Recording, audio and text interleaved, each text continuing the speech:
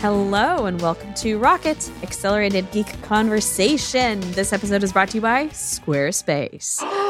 Yeah, I'm Simone de Rochefort, supervising video producer at Polygon, and I'm joined today by Brianna Wu, executive director of Rebellion Pack. Victorious director of Rebellion Pack, who helped win Wisconsin yesterday. So pretty proud of that. Yeah. Do you, for those of us who are not in Wisconsin or not tracking Wisconsin politics, what's the victory that's been won there? Oh my God. So this was the biggest SCOTUS race in American history. Wow. There was more money flowing in. This race basically was about women's access to reproductive health care, but additionally, it was about gerrymandering. So by winning this race, we are ensuring a fair electoral map for 2024. Heck yes. And it could very well win the 2024 election, meaning people are going to have to actually follow who wins in the Electoral College and not do schemes in back channel. Who would have thought that? Wow, we'd have to actually follow who won an election. Yeah. That's nuts. Congratulations. Thank you. It was hard fought.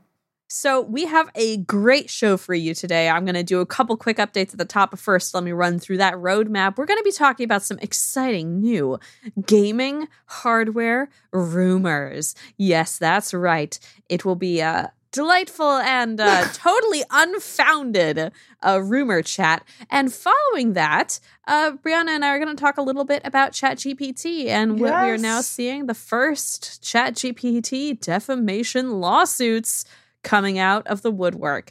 Then we're going to wrap things up with the Barbie trailer, of course, which the second trailer for that and the first one that actually shows plot, really, if you could call it that, just came out this week. We'll be talking about that. And our boosties, our beloved premium subscribers who get an ad-free show, are also getting a bonus segment where we are discussing Quibi again. We're going back to the Quibi well, but with a... There's been another victim of Quibi, not just my teammates who were laid off of the Quibi show that I worked on, disclaimer. Someone else has been deeply hurt by Quibi, and we're going to talk about that in our post-show bonus segment. Did they really matter, though? I mean, do I really... Teammates? I'm a professional, and I'm just saying with this story, it's hard for me to care about people that are not Simone and her team, right? So, you're right. You're saying the opposite of my teammates don't matter. Yes. You're saying that there should be news stories written about us. That's right. And not about these people that we're going to talk about. That's correct. So true. Thank you for being a champion of the people always, Brianna. Two little quick updates for top of the show. First, listeners of last week's show will remember Christina and I talked about Twitter and whether or not that blue check would actually be going away. For ever since Twitter Blue kind of rolled out, there's been this ongoing threat, like Twitter Blue subscribers get their paid for blue check, and Elon Musk wants to remove that legacy blue check from news organizations and such. All of us journalists who got it through our organizations, because we may or may not be relevant, are going to lose our blue checks unless we pay. Well, Christina and I made a bet that would go through as planned on April 1st, and I lost that bet. I lost that bet, Brianna.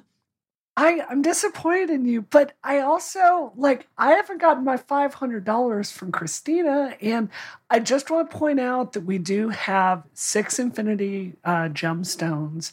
One of these is the Time Gem, and I don't think you should pay Christina her $10 until she can prove that the Time Gem is not going to reverse time and make it so Elon Musk actually managed to follow through on this. Christina and I did agree that the terms of the bet were that I would pay her, but the money could be refunded to me if they do actually someday take away the blue checks. So I consider this a sort of communal $10 that I'm paying to her right now. You can see I've opened up Venmo. Christina, Twitter still hasn't taken my blue check. R.I.P. Whoop, I can't type. R.I.P. Excellent. Pay. So Christina's going to hold that. There's no interest on this or anything. It's just a friendly little money exchange. We should tell people where Christina is, by the way. Having a migraine. She has a migraine. So she showed up to the show. She was, I gotta tell you, I've never seen Christina like quiet, for lack of a better word. Yeah. So she was quiet like for 5 minutes straight while Simone was getting here. I'm like, oh, this is actually very serious. So she's taking the week off.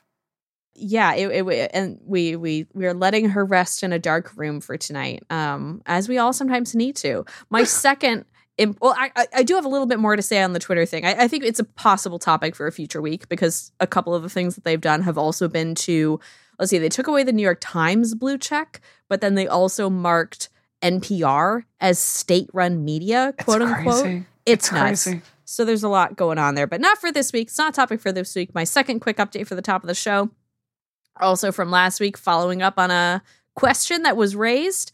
Yes, I do have mono. I got the results today. I have mono. Do you? It's 2023. No. I am 32 years old and I have mono. Oh no. And that is incredibly funny. It's really embarrassing. Yeah. Wow. So if you've been listening to this show and thinking to yourself, wow, Simone's been coughing and seems kind of sick for like a month.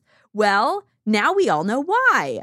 Apparently, I have mono. So, when I got mono, it was from making out with the guy at a party in high school. Yep. That's interesting, Brianna. Okay, I'm just sharing. Thank you for sharing your story that happened to you. Right. I didn't make out with any guys in high school, so I wouldn't know. All right, do you want to talk about some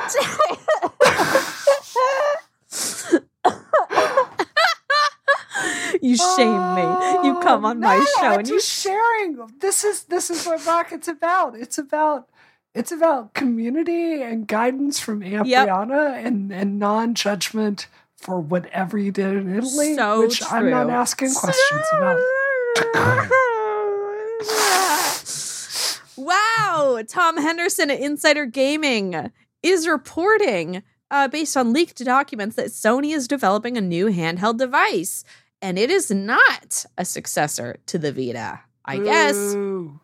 Big boo. It is allegedly codenamed Q Lite, Lite, because video game handhelds or consoles in general are always going to be a little bit embarrassing. And reportedly, it is designed to work with the PlayStation 5's remote play feature and stream games from that console over the internet. So remote play is not like... It's not like it's accessing games from the cloud. It's like those games are playing on your PlayStation console and then like going through the internet through the cloud to your other device. I usually use it on a PC if I want to like stream a PlayStation game to Discord and show it to my friends, but that game is on PlayStation. Example, Elden Ring. It's a pretty cool feature, but this is a handheld that would basically work with that. Your PS5 is running the game. That would also mean the device, the handheld console, would need an internet connection to run those games. Put a pin in that.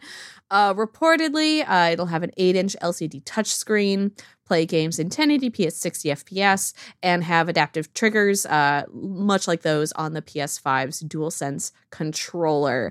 Henderson reports that it will be coming out between, and here's some other news, another rumored PS5 with a detachable disk drive that I think Jeff Gerstmann was the one who reported on this potential leak. Again, a rumor. So between when that would come out and before late 2024. Again, no confirmation of this. I believe The Verge, as well as like Insider Gaming, reached out to see like, hey, Sony, is this actually happening? And in true hardware developer fashion, Sony said absolutely nothing. Oh, so Simone. I know. Just ignore it. It's fine. It doesn't hurt. It doesn't hurt me.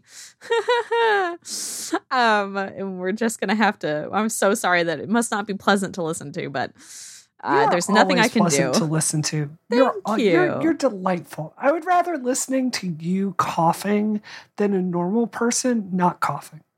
Nice. That's strong. And I have been coughing way more than most normal people lately. Yes. So I Worth appreciate that.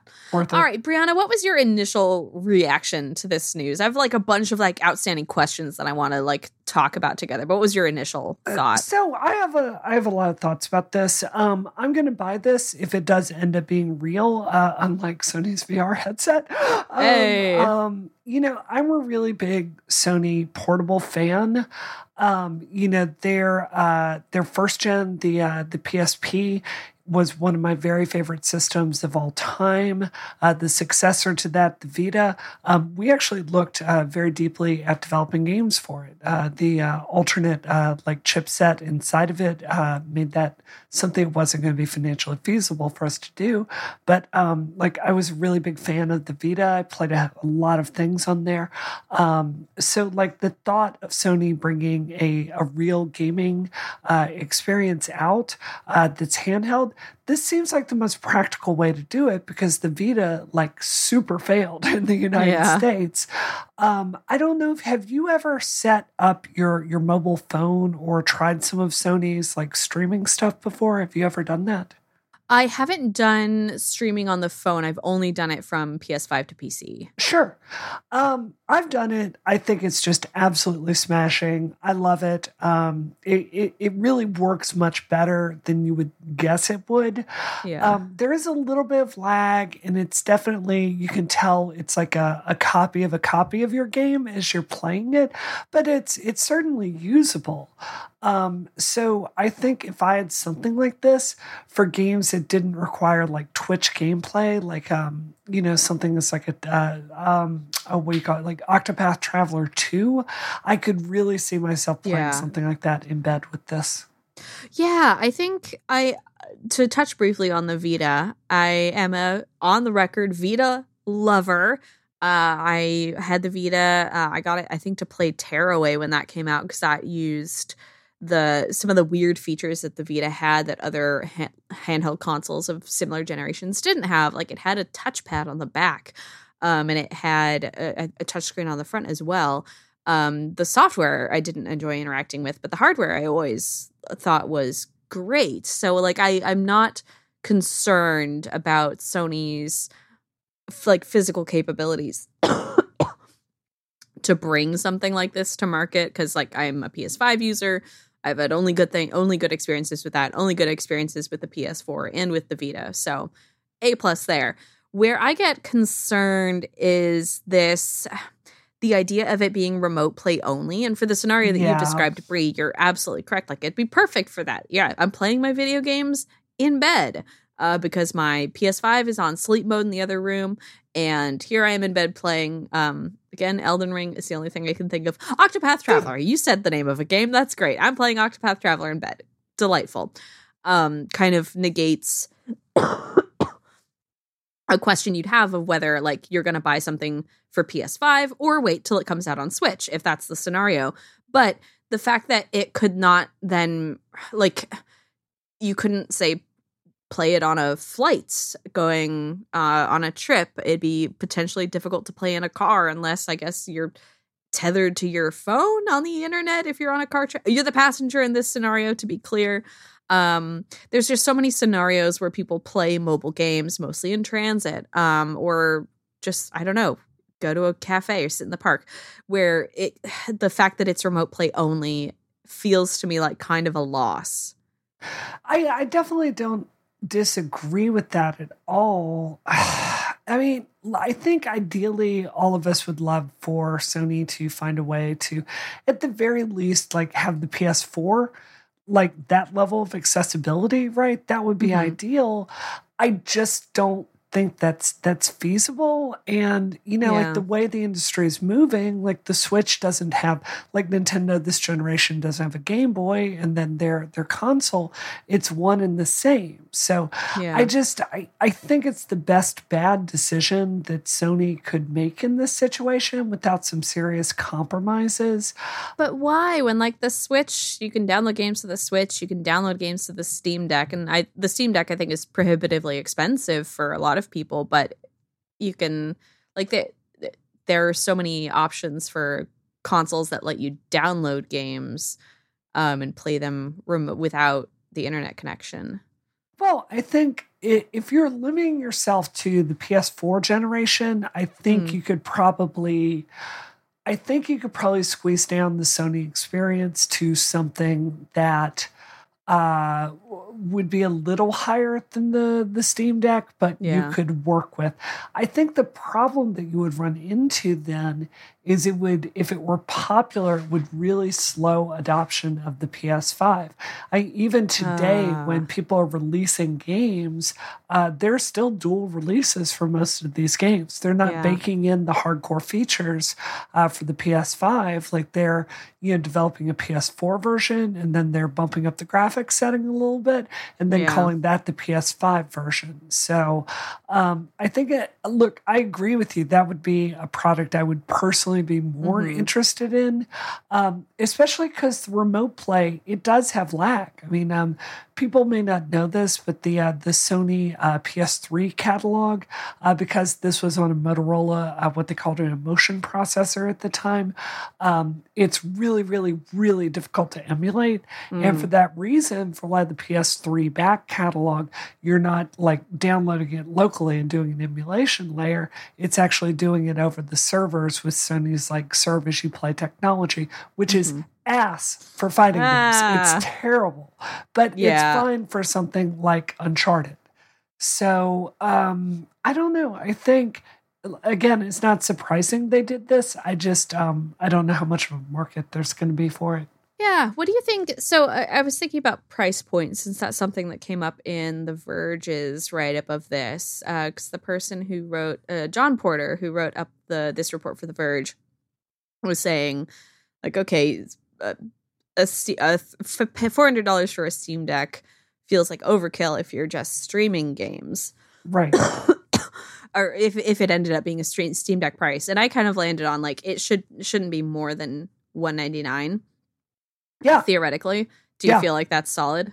Yeah, I mean, look at what it's going to have inside of it. I mean, basically enough processor to download and process, encoded video from the PS5 over a connection. You've got to have a Wi-Fi chip. You got to have a control, and you've got to have a really good screen.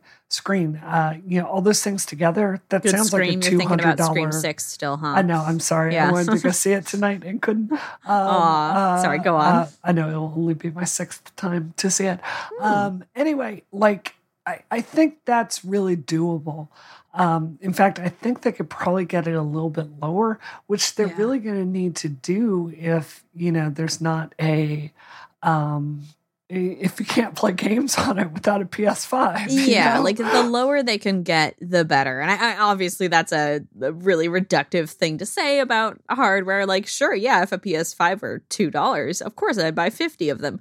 But I do think for something like this that has this one huge limitation, yeah, you're going to want that to be as low as possible. I mean, because you're not getting anything here. I mean, I would get this because it's baseball season and my husband monopolizes the television for vast hours at a time. So this is something I could really, really, really, really, really use right now as I'm slogging through Resident Evil 4 Remake. Oh, yes. That is another excellent use case scenario.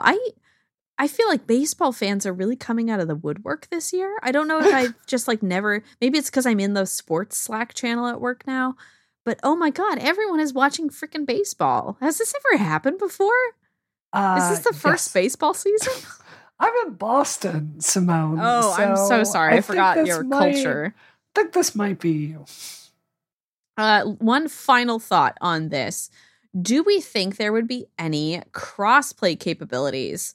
This is something that was also brought up in John Porter's Verge piece.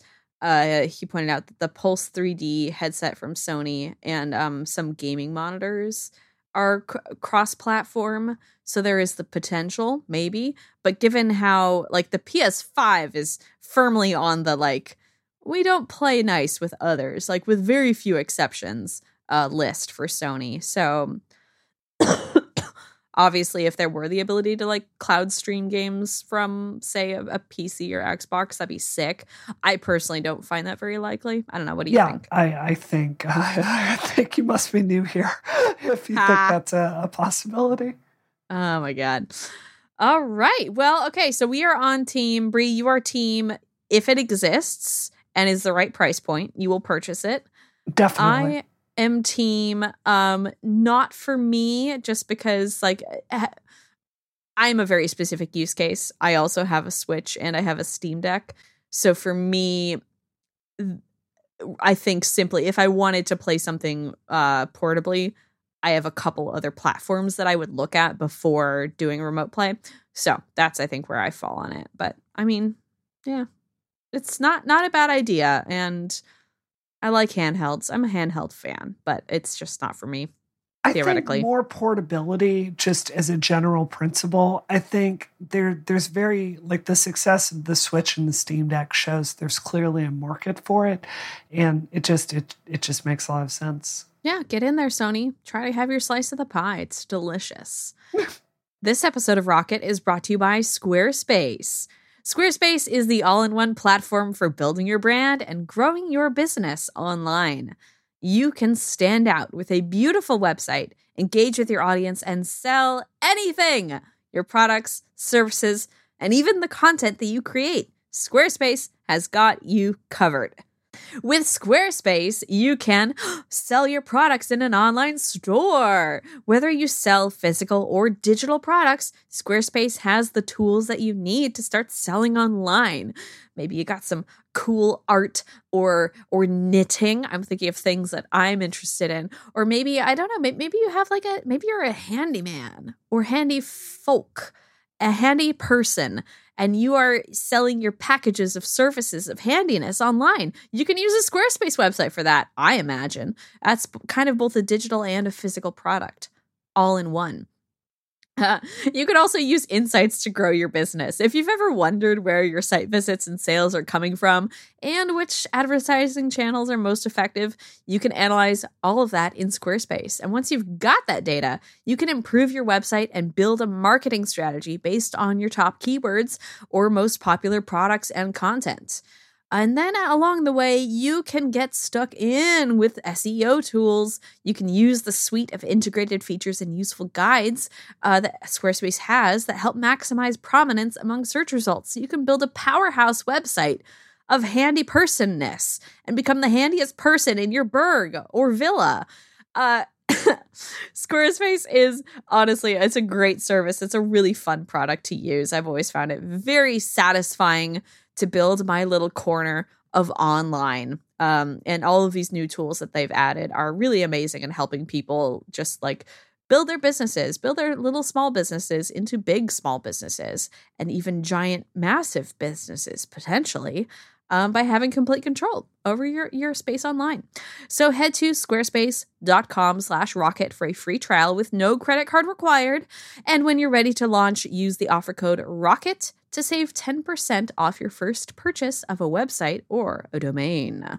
That is squarespace.com/rocket. And when you decide to sign up, use the offer code ROCKET to get 10% off your first purchase and show your support for us here at Rocket. Thank you, Squarespace, for your support of this show and all of Relay FM. How many years have they been a partner with us? A million. It's gotta be, yeah. They're all awesome. of them. All the entire time the show has been on. Really, really good. All right. Speaking of really, really bad. Oh, I'm switching it up on you. We're talking about bad things now. Brian Hood, a regional mayor of Hepburnshire in Australia, is the person who is threatening to file the first defamation lawsuit against ChatGPT creator OpenAI after ChatGPT served false claims that Brian Hood had served time in prison for bribery. And Hood is not the only person who has been defamed by the AI. As we've talked about previously on this show, AI chatbots and search engines that you can chat with have kind of a childish mentality of they want to give you an answer, and if they don't have the answer, They will confidently invent an answer. And other than disclaimers that, of course, all of the creators of these programs have added, there's not really a good way to correct that other than to just keep digging into the claims. And some of these claims can also include fake citations of real, veritable websites. Example of this is Eugene Volokh, a law professor at the University of California, recently did a study asking ChatGPT whether sexual harassment by professors has been a problem at American law schools. He asked the program to give him 5 examples with citations of relevant newspaper articles, quote unquote, and it provided 5 examples as asked, 3 of which appeared to be false and which cited articles that didn't exist from real outlets like Los Angeles Times, the Washington Post, and the Miami Herald. A law professor called Jonathan Turley was among those named, and he wrote about this in USA Today because the ChatGPT invented not only the sexual harassment claim, but also the circumstances in which it had happened. It invented that he had been a professor at Georgetown and that he was on a trip to Alaska, neither of which things were true. When the Washington Post tried to recreate this with ChatGPT, they were told, or the AI was like, I can't disclose that information. But by then, Bing's ChatGPT 4 had picked it up because it had been written about by Turley in USA Today, and it cited Turley's article about the false claims as a citation that this false sexual harassment had happened. That sounds like a potential mess. On the legal side, just to briefly wrap up my summary, one of the, I think, outstanding questions in this case of people trying to hold ChatGPT accountable for the things that it says are that there's a question of whether or not Section 230, which dictates that online services are not liable for content that is posted on their sites by third parties like commenters or users of social media. It's not clear whether or not that applies to AI in this case. And that is my full wrap up of this messy little topic. Bree, what do you make of this entire, I guess, burgeoning situation, shall we say? So I'm really glad that this lawsuit is going forward and that we are adjudicating these things early. I'm on record of thinking Bing is a really, really, really good product that is extremely impressive technically. At the same time, I've used it enough to have some extreme concerns about this exact kind of issue that we're talking about with hallucination. Let me give you a really good example. So I was talking to it about pinball rules the other day, and this is something that Chat GPT like technology should be able to do really, really well, right? It's like looking at something and figuring out the like an analysis of the rule set and understanding the correlations and all of that. So I started asking it to explain to me the basic rules for Twilight Zone, which is a game I own. And then I ask it about another machine, which is Alien. And I start really drilling down and asking it to explain the rules to me. And this is, I want to stress, this is something I know very, very well. But I could see the way that it was like mixing these answers together in a way that was just leading to saying stuff that's just wildly crazy, just bananas false. I can also say, in like trying to write some funny intros to this show, I've had Bing write quite a few things about you and Christina. I'm not going to say who, but from one of these, it's getting you mixed up with an adult actress. Oh, that's fantastic. That led to some very interesting output there. So I think that, like, when it really comes down to it, I think ChatGPT like technology is going to be really, really good for doing creative content. I'm not really sold that it's going to be an answer for search long term, because it's really like I've used this quite a bit, and the hallucination problem seems to really be baked into the technology. Does that kind of make sense to you? It absolutely makes sense. And I think like I've always been kind of the resident skeptic on this show. But that being said, like there's been this like open letter or petition or whatever being passed around that's like, stop development on AI technology until we figure out what's wrong with it. And I'm like, well, we can't do both those things at once because we kind of have to keep working on it to figure out what's wrong with it. But I am completely of the opinion that either it needs to be removed from the active search ecosystem entirely for a while, or those disclaimers, like it needs to be siloed or disclaimed in a much stronger way, because as you said, the ways that it can, like one little thing will send it off on this sort of fantasy of invention. And I think that is really interesting, but especially in the world that we live in, and in a world in which, say, here in the United States, we're kind of coming up on an election year. Oh, right, exactly. Pretty soon. I really, really, really, really, especially after all of the misinformation that we went through in 2016 and the ways in which that has only gotten worse with the proliferation of deepfakes, with the ability to create very convincing AI images. I do not want to live in a world in which there are very real, very important like issues being like on which the fate of our democracy rests, and have AI creating false sex crimes and citing reputable sources. Because I think that there's a disingenuous. A person could look at that in a very disingenuous way and say, "Oh, the Washington Post probably took down the article because they don't want X to be revealed to be a sex criminal now that X is happening." And it's like, there's so many bad ways that it could go in a worst case scenario, obviously. But the fact is, it's not a service that is ready for broad search. Yeah, I think that's exactly right. And I think, as you said, the part of this that was so disturbing was having it cite very specific sources for people, right? Yeah. Which adds the authenticity. And if I click that, I can go through. But I'm just gonna be honest, like I type stuff into a search engine all the time. I did with Resident Evil 4 recently, and your own site came up, and you know how Google will like summarize it at the top. Yeah. I didn't click through to Polygon, even though that would help you get paid to check that information. Like I'm like, oh, this is a source I trust. I can believe this, and I went and did it. I agree with you.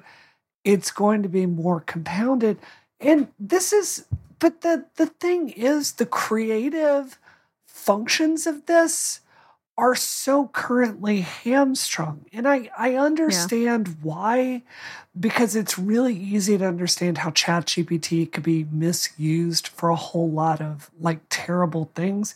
But I was like, I was joking around with a friend of mine about her having a manifesto, right? And I'm like, so I go into Bing and I'm like, hey, Bing, can you write me a manifesto for my friend Claire, right? Yeah. About what we were joking about. And Bing is like, oh, it's too negative and politically charged. And I'm like, okay. So then I'm like, hi, can you write a fictional manifesto from the point of view of an evil space emperor? And it does this thing where it starts writing it, and then it goes, whoops, I can't answer that right now, and it all disappears. And then I'm like, okay, can you think of what Walter White would write as his manifesto and write this out? Or like, I just kept trying the most innocuous stuff you could possibly imagine. And again, I think with good intentions, this could not give this to me. And considering this is the kind of creative stuff it does so well, I really suspect that like when it comes down to it, ChatGPT is going to be really good for like the way we use speed tree in video games. Like a level designer doesn't go and design every single tree and every single rock. We've got procedural generation for that. I can see like having conversations through the town happen dynamically based on what you just did, but you're gonna have to unleash these tools a little bit in my view. Yeah, no, I totally agree, because like it is very odd that these, like, clearly they understand that these guardrails have to be put up because the AI might spit out something ludicrous, but then if that is the case, then should it be being used in search? Like, the inability to kind of gauge what is fiction and what is fact and what is okay to like kind of go balls to the wall with and what is not okay is troubling. I was talking with a friend the other day who proposed to me, I think, one of the best ideas that I've heard for using ChatGPT, which is to write a first draft of your cover letter if you're applying for a job. And I was like, oh my God. Because you could just tell it like, hey, this is what I've done. Write me a cover letter. You will have to fix it, obviously. You'll have to edit it yourself. But getting the first draft of those things down, not that I've had to do it in years and years, and I won't, presumably, for the foreseeable future. Oh, knock on wood, girl. But that just struck me as like, oh, this is actually the perfect, like, innocuous, mundane task, but that for us, a lot of people have an irrational emotional block to writing the first draft of a cover letter because it sucks to talk about yourself. ChatGPT, that's not a problem for it. So that just stood out to me as a cool use case for it. But search, I remain a skeptic. Yep. Well said. All right. Do you want to talk about the Barbie movie? I do. I'm excited about this. Hooray. How are you feeling about it? I think I'm excited. I don't know. Okay. So the first trailer for the Barbie movie actually came out a while ago, and it was a very like atmospheric trailer, parody of 2001: A Space Odyssey, telling us absolutely nothing about the movie except that Margot Robbie is very tall and beautiful. The second trailer, which came out this week, shows us some more glimpses of this strange world in which Barbie takes place. Things that we've learned from it, aside from that Margot Robbie remains tall and beautiful. In the Barbie world where Barbie lives, everyone is basically Barbie or Ken, with a couple other side characters from the discontinued Barbieverse included, such as Alan and Midge. But everyone else is just Barbie. President Barbie, veterinarian Barbie, physicist Barbie, Barbie, so many Barbies. And we also glean from it that somehow part of the plot will involve Barbie and Ken going to the real world, our world. And everything other than that looks like an absolute fever dream. And I have no idea what is going on other than that it is very aesthetically just like delightful, a delight, and has a lot of really fun like costuming and color references to the toys. Like one of the outfits that Barbie wears, I think in one of the posters, Margot Robbie Barbie, to be clear, not any of the other 50 Barbies. It's like her original 1950, striped, like strapless, I think it's a swimsuit. And same with Michael Cera as Alan. His outfit is the same that the original doll Alan wore. And then this like sets look just perfectly like Barbie accessories, toys that you would buy. So there is some fun stuff there. There is the absolute potential for this to be a complete trash fire, though, I have to say. How do you feel, Brianna? No, well, I think here's where I'm really torn, because Margot Robbie don't miss. Margot Robbie don't miss. Margot she don't Robbie, miss, but the public don't come to see her movies. Well, that's fair. That's fair. Oh, that's so sad. It is. Yeah, Babylon wasn't really her fault, though. That was not at all. Editing of that. That was a good 2-hour movie trapped in a 4-hour movie. Oh, God. Oh, God. But I mean, overall, she does really interesting projects.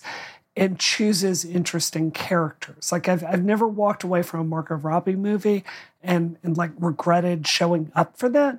I think with Barbie, one of the things is like, are they making a children's movie? Because I can't really tell from the trailer. Like everything there is plausibly for children. Like the Sonic movie was something you could take children to, but it was still enjoyable for me as an adult. So is there like a layer of, I don't want to say darkness, but interesting? Like, are they doing something else with the concept to make it more interesting? We don't really know from the plot here. So I guess that's kind of where I am. Like I'm going to wait for buzz to happen and take it from there. That is a really good question. Yeah, it is tough to say. I would lean towards it being an adult comedy. I think because usually I think in movies that do appeal to kids, there's like a kid touchstone at least, like Sonic, even though all the other characters in that movie are adults, and there's adult romances and stuff, like Sonic is the kid touchstone that does kid stuff. And we haven't seen any evidence of that in this one. And but you're right that it is not necessarily clear. So question mark. I don't think Ryan Gosling really embodies Ken in the way that I think he should look. I don't think he looks the part from the trailer. And he just doesn't have the vibe that I'm looking for. I think from the trailer number 2, like Asian Ken, I think he comes across as a much more interesting version of Ken to me. This Ken, like Margot Robbie, just looks like Barbie. Like she's what, like you look at it, you're like, yeah, that casting obviously makes sense to me. I look at Ryan Gosling and I'm sorry, I don't think he's handsome enough. And I don't think he has I just don't think he has the vibe that I Ken vibe. Yeah. Can you describe your ideal Ken vibe for me? Not to put you on the spot. No, I don't know that you've spent a lot of your time thinking about Ken. Yeah, I don't. Someone else. All right. Pass. I plead the fifth. Yeah, I could go kind of both ways on this. I'm sorry to be a Libra. I think he's very funny. I think he's an extremely good comedic actor. I think you're right that there is something in his face, perhaps, that is reading less like doll-like to me. I don't want to say it's forehead wrinkles. As a forehead wrinkle possessor, I can't judge anyone for those, but he did read, I think, meaningfully older to me than some of the other characters. Yeah. And I shouldn't even mention that because ageism is such an issue in Hollywood, and he's only 42 years old, which my boss would tell me is perfectly okay for me to date, and I'm not too young for him. She yelled at me because I said I was too young for Fernando Alonso in a meeting the other day, and she was like, "How old do you think you are? Do you think you're 25? You're 32. And I was like, "You're right, Tara. I'm not too young for a 40-year-old man anymore. I'm not too young anymore. I'm just a normal adult." No, that's good because 40-year-old dudes finally have their together. So this is, I mean, one can hope. Progress. Yeah. Well, but does Ken? We don't know. I just don't think he looks like Ken. And I just don't. I had another thought about this, and I'm trying now to remember what it was. Oh, yeah. Okay. Ryan Gosling, I feel I'm ready to embrace through the performance, through the length of the movie, whatever the length may be. I hope it's not too long, that he is Ken. The thing that actually is my biggest concern with it is how many celebrities, how big the cast is. Because I feel like there is something about the fact, like that huge long list of names. Everyone is in this freaking movie. And I don't doubt that all of these people are going to do a really good job.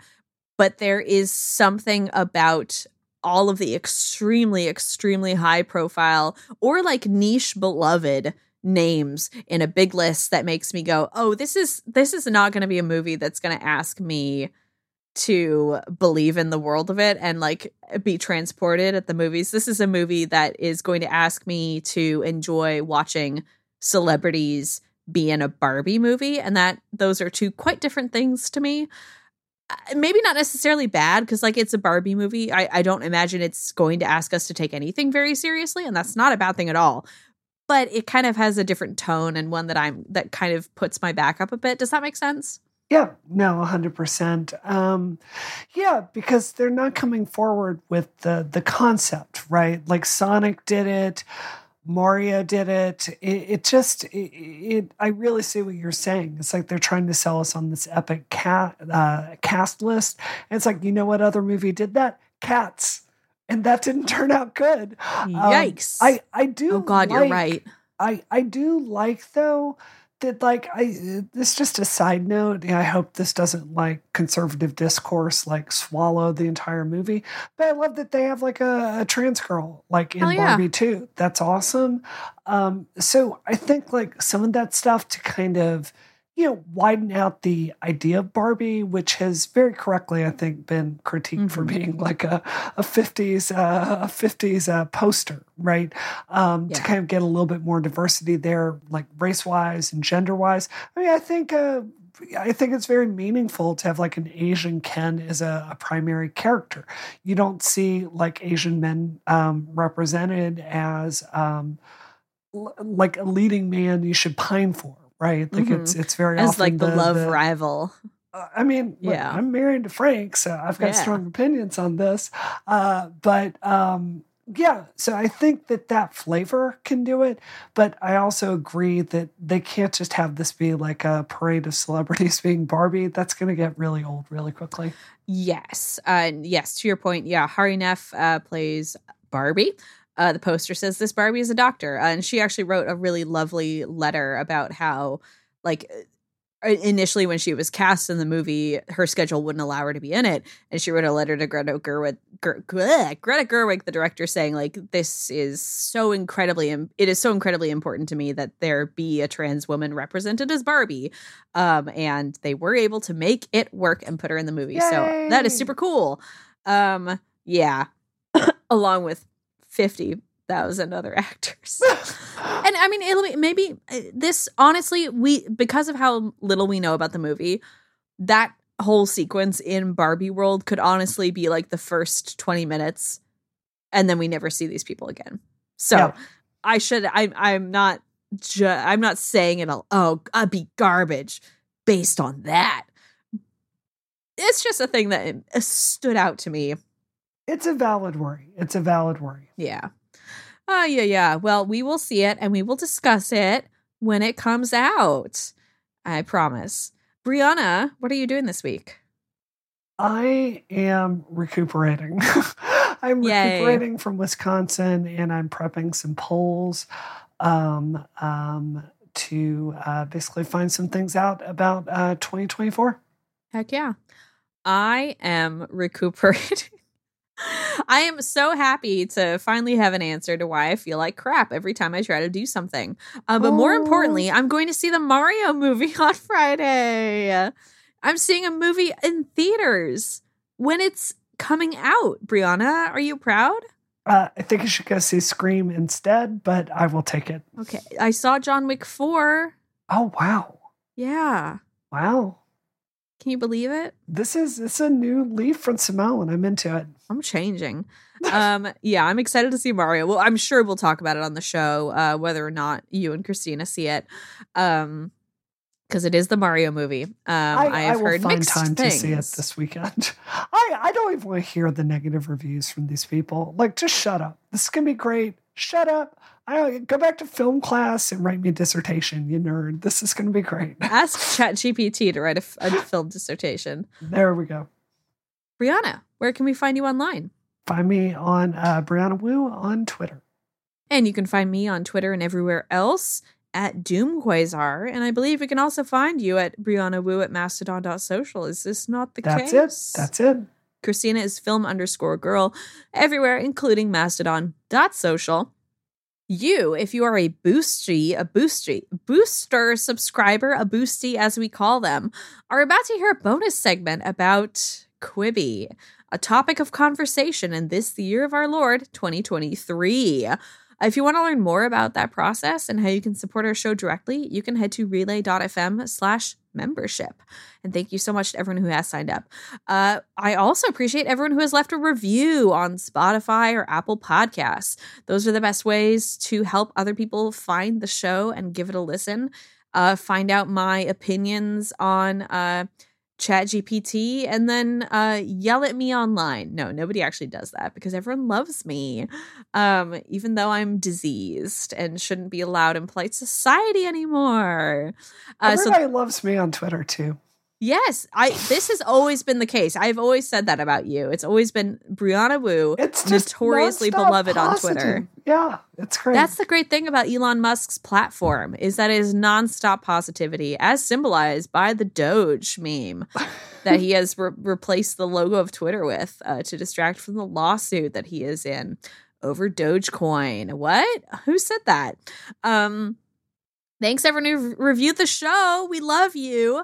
We'll be back with you next week with more extremely hard-hitting tech news from us. Thank you so much. This episode of Rocket is terminated. Terminated. Terminated.